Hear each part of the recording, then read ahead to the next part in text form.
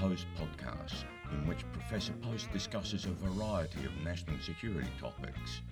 Professor Post is an Assistant Director of the Chicago Projects on Security and Threats, or CPOST, and the author of 3 books, The Economics of War, Organising Democracy, and Arguing About Alliances. You can follow him on Twitter at Prof. Paul Post.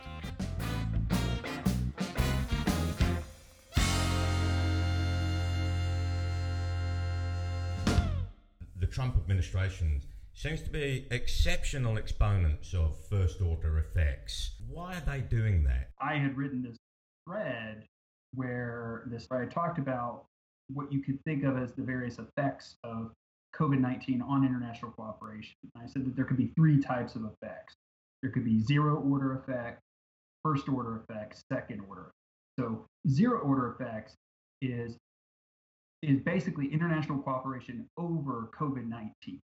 So, for example, the whole World Health Organization dispute about did the World Health Organization provide enough information when, should the U.S. hold back funding because it's too cozy with China. That is a breakdown of international cooperation directly due to and directly over COVID-19. You're presupposing that there was actually international cooperation before COVID-19. That's a fair critique.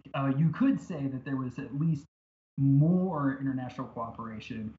If you're focusing on the area of health, global health, you could say that there was at least more cooperation with, say, SARS or N1H1, some of the previous near global, or I guess they did actually reach global pandemic levels, but much more cooperation in terms of trying to mitigate it than what we're seeing now with COVID-19. Is it not the case that all COVID-19 has done is expose fault lines that were already there?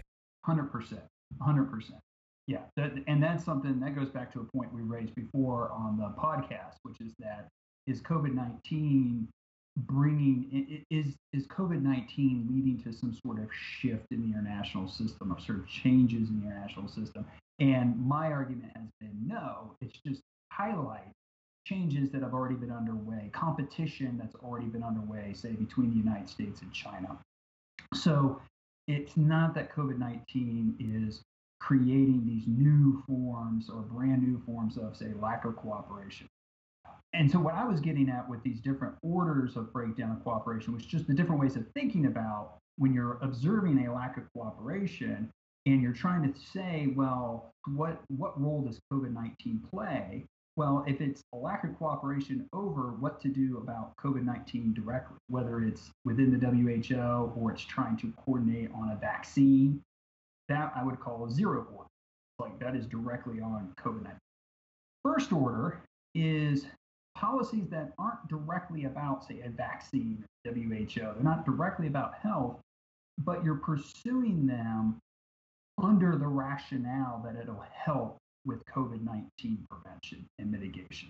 And the main example of this, and going to your question, would be travel restriction or immigration restriction, of saying that, well, we need to prevent people from entering the country because they're bringing this disease in. And Trump has used this as justification for alterations in visas. He's used this for justification. I mean, he's given many justifications for building the wall. This is now the latest justification he's giving for building the wall.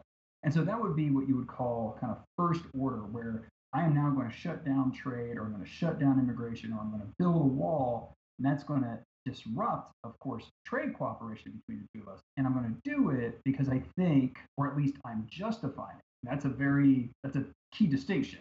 Do I really think it's going to prevent the spread of COVID-19, or am I just using COVID-19 to justify it?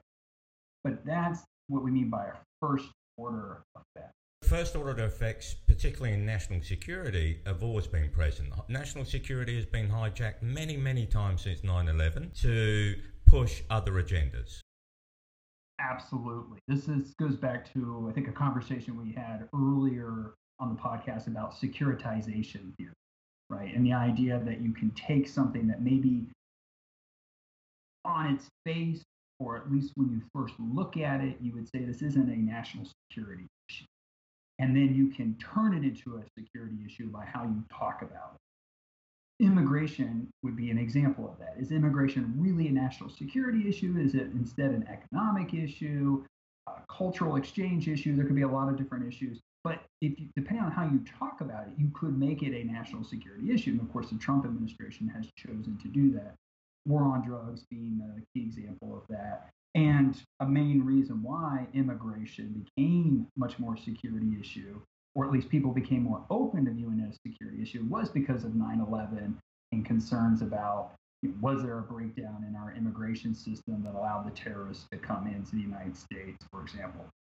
So yes, this is not a new thing. First order effects have been very common. The one area you really focused on in your thread was second order effects. Where are we going with second order effects? Second order effects is, so whereas zero order is cooperation or a breakdown of cooperation over how to address COVID-19 itself, first order effects is breakdown of cooperation in another area under the rationale that this is a response to COVID-19. Second order effects is a breakdown in cooperation in another area that, at least at first, seems to have nothing to do with COVID-19. The key example of this that I give two examples in the thread. One example I really like, the first one I give, is the oil price war that broke out between Russia and Saudi Arabia back in March and April. And this was where Saudi Arabia and Russia were trying to reach an agreement on constraining their production in order to raise oil prices. And that agreement broke down. Saudi Arabia ended up just producing a bunch of oil. The price of oil just dropped dramatically. When you first look at that, you'd say, well, what does that have to do with COVID-19? It has to do with oil prices, has to do with OPEC, or in this case, OPEC plus, this group of countries trying to reach agreement on oil production. And that's something we've seen a lot. Well, the reason why it's a second order effect is, why was it that Saudi Arabia and Russia were trying to reach an agreement to prop up oil prices?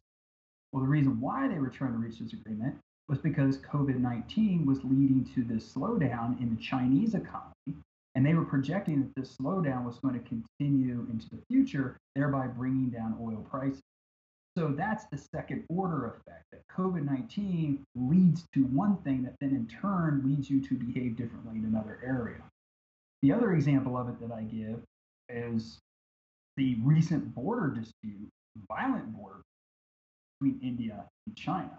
Again, this has been an ongoing dispute. This isn't new. But why did it suddenly flare up again?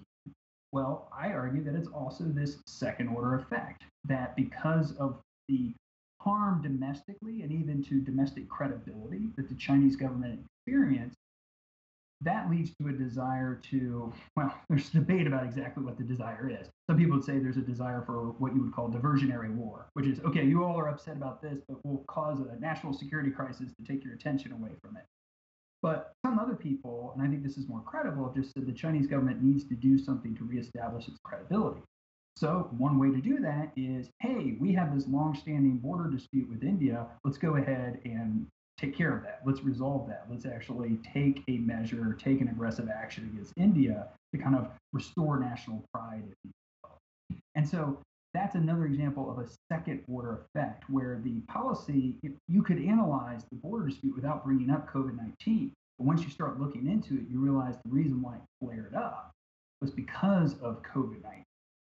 And those are the effects that, even though I bring up those two examples, much like how you said with first order effects, second order effects have been around for a long time. This is why, in many ways, second order effects, and I bring this up in the thread, perfectly capture a concept that Bob Keohane and Joseph Nye brought up in the 1970s, which was complex interdependence.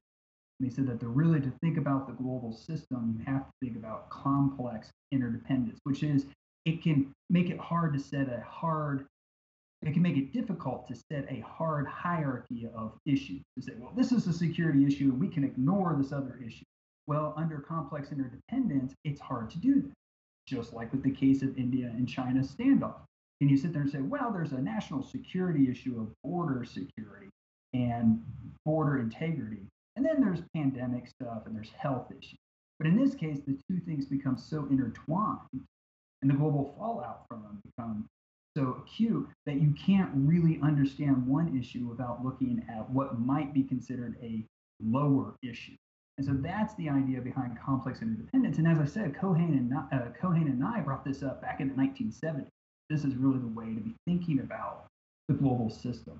Recently, President Trump's administration has suddenly turned around and started pointing to China's nuclear arsenal, which frankly isn't big. I mean, it's potent, but it's not big. Is that just trying to draw Russia into turning against China in some way? The nuclear issue, in some ways, the whole dispute about arms control and about New START and whether the U.S. should have an agreement that's just with Russia or should they bring in China? Should it be comprehensive?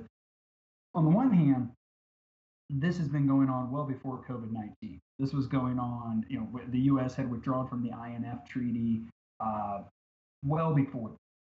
So the issue of arms control, and especially as it applies to nuclear weapons and the relations between Russia, China, and the U.S. with regard to nuclear weapons was going on prior to COVID-19. Now, what's interesting about your question is you could kind of bring it back to what I was just talking about. You could say, is the desire to put this back on the table and to have these talks again, is this another form of second order effect?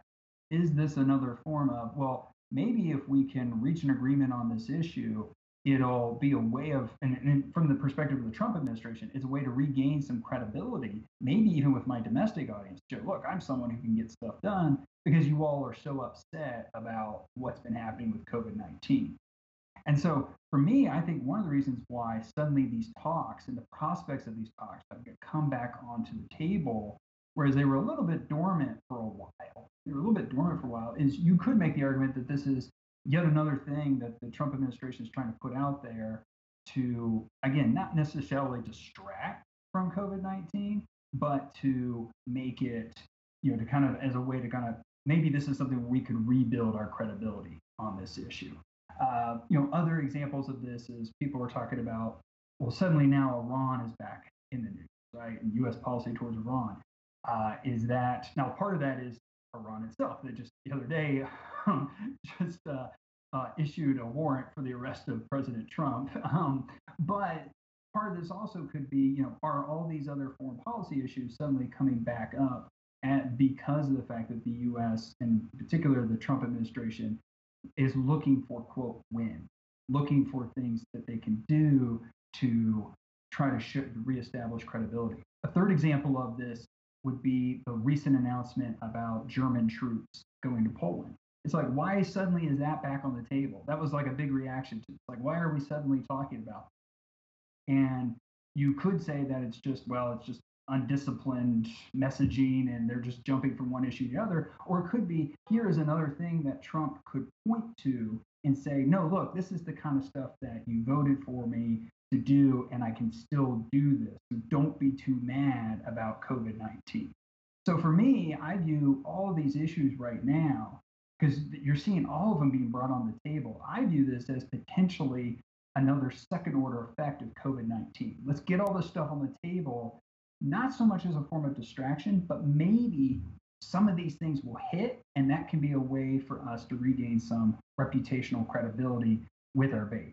It's a bit hard to gain reputational credibility using Russia as a partner against another power when you've also got information coming out about Russia seeking to reward killings of U.S. troops in Afghanistan. This is something that we're going to be seeing unfolding. We might be talking about this again at the next podcast.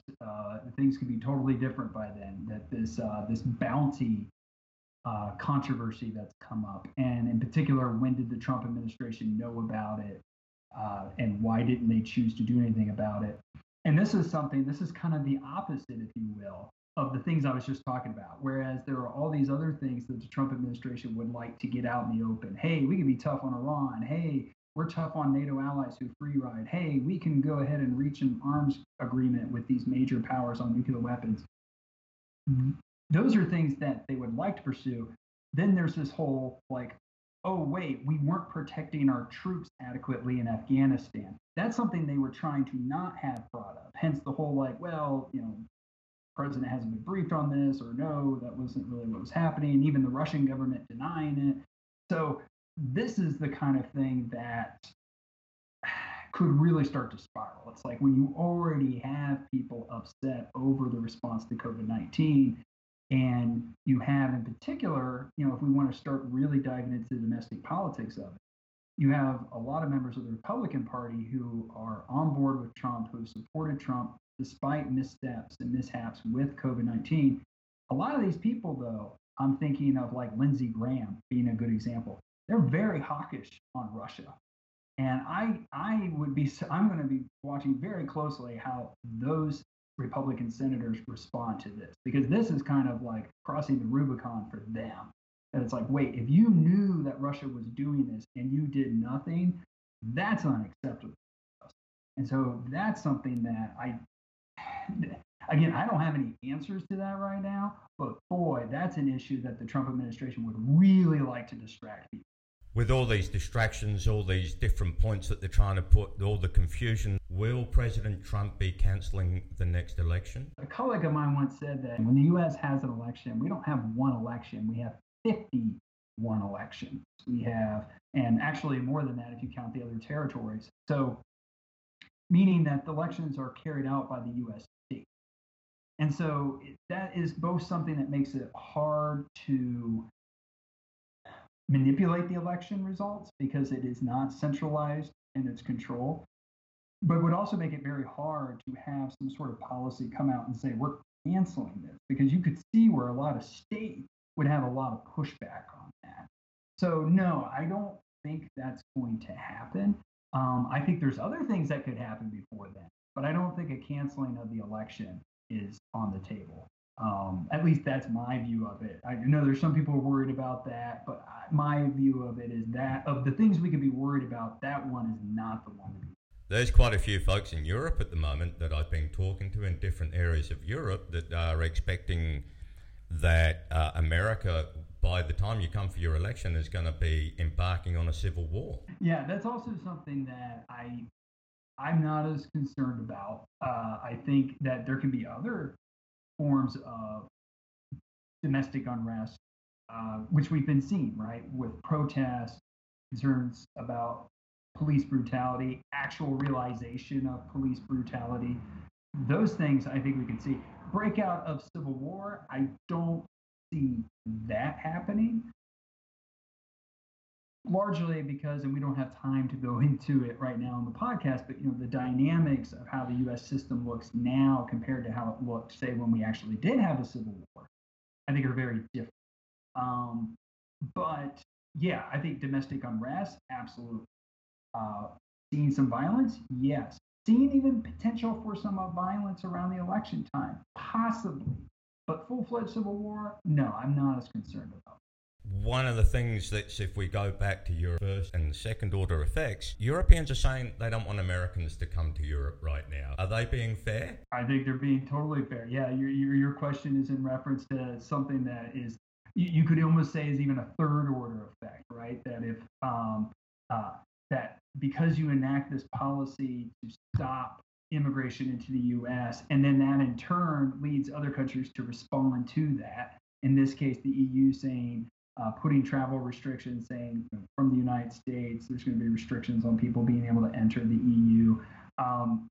Yeah, I mean, I don't think that's unreasonable right now. I mean, look, we're looking at the numbers here in the U.S., and I think it's important to keep in mind, I think it is important to kind of look deeper into the numbers. I know people like to show the overall number of like cases in the U.S. or the overall number of deaths in the U.S., but the U.S. is such a large country, and the response to it has been so diffuse. It's been very localized at the state level, at the city level.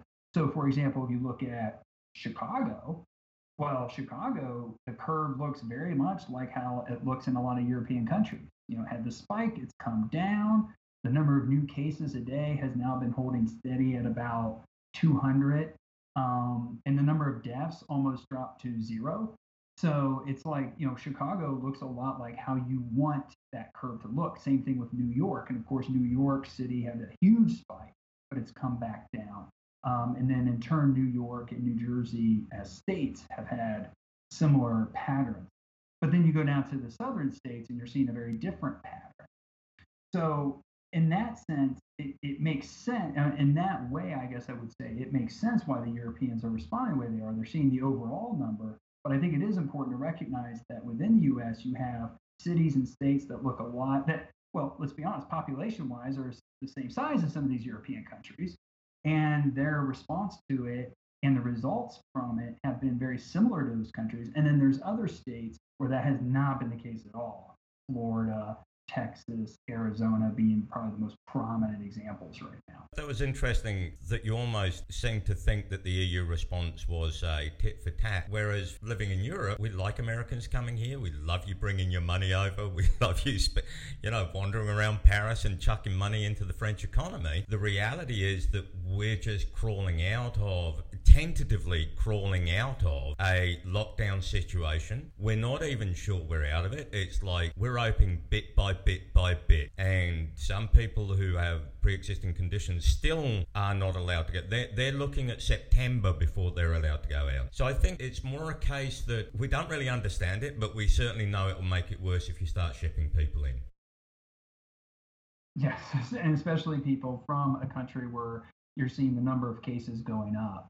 And it's hard to control that, because going back to what I was just saying, on the one hand, if you could sit there and say, okay, you're coming from Texas, therefore you're not allowed in, but you're coming from Chicago, therefore you're allowed in. But the problem is people transfer flights, and if you're flying from O'Hare to Charles de Gaulle, it's like, well, but you probably connected. You may have flown up from Oklahoma City to O'Hare, and now you're coming. So it's just, you're better off to just say we're not going to allow people in until things get under control in the U.S. because we are concerned about our own situation. So I think there is truth to that. I think it's not. I think you're right. It's maybe not, it wouldn't be fair to fully say it's a tit for tat.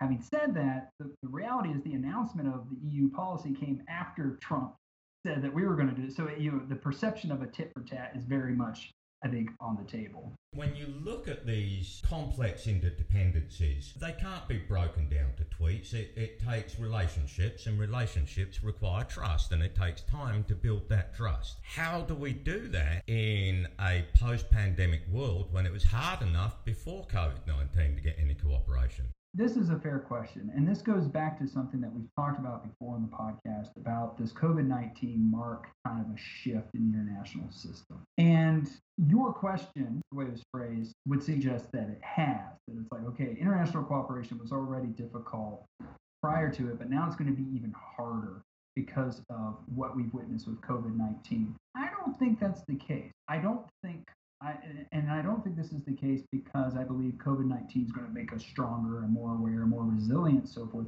Though I think it has revealed the importance of being diligent. It'll be interesting, for example, to follow the latest reports out of China about a new type of flu strain that's tied to pigs. And it'll be interesting to see if people who previously were very skeptical of the WHO are now suddenly like, hey, yeah, WHO, make sure you get on that, right? Because of lessons learned from COVID. So I think it will be interesting. You could see some people actually say, no, this has revealed the importance of this type of cooperation. But having said that, I mean, look, international cooperation is just difficult. It's the other Cohane, the Bob and Bob, Cohane and Axelrod. Cooperation under anarchy is difficult. It always has been and always will be as long as you have an anarchic system. So I don't think COVID-19 is going to make it any more difficult. I think COVID-19, at least from my perspective, has just made people very aware of how difficult it actually is. And as people go back and look, they see, oh yeah, I guess cooperation does typically break down. It's so salient now because the results are so real to people. This isn't some abstract like arms control agreement over nuclear weapons that no one can see because they're in silos. This is cooperation or a lack of cooperation over a virus that's keeping me in my home, preventing my kids from going to school. And that's very real to people. I think that's what the pandemic has done, is shown and made very clear how difficult international cooperation is and what the consequences of that difficulty are.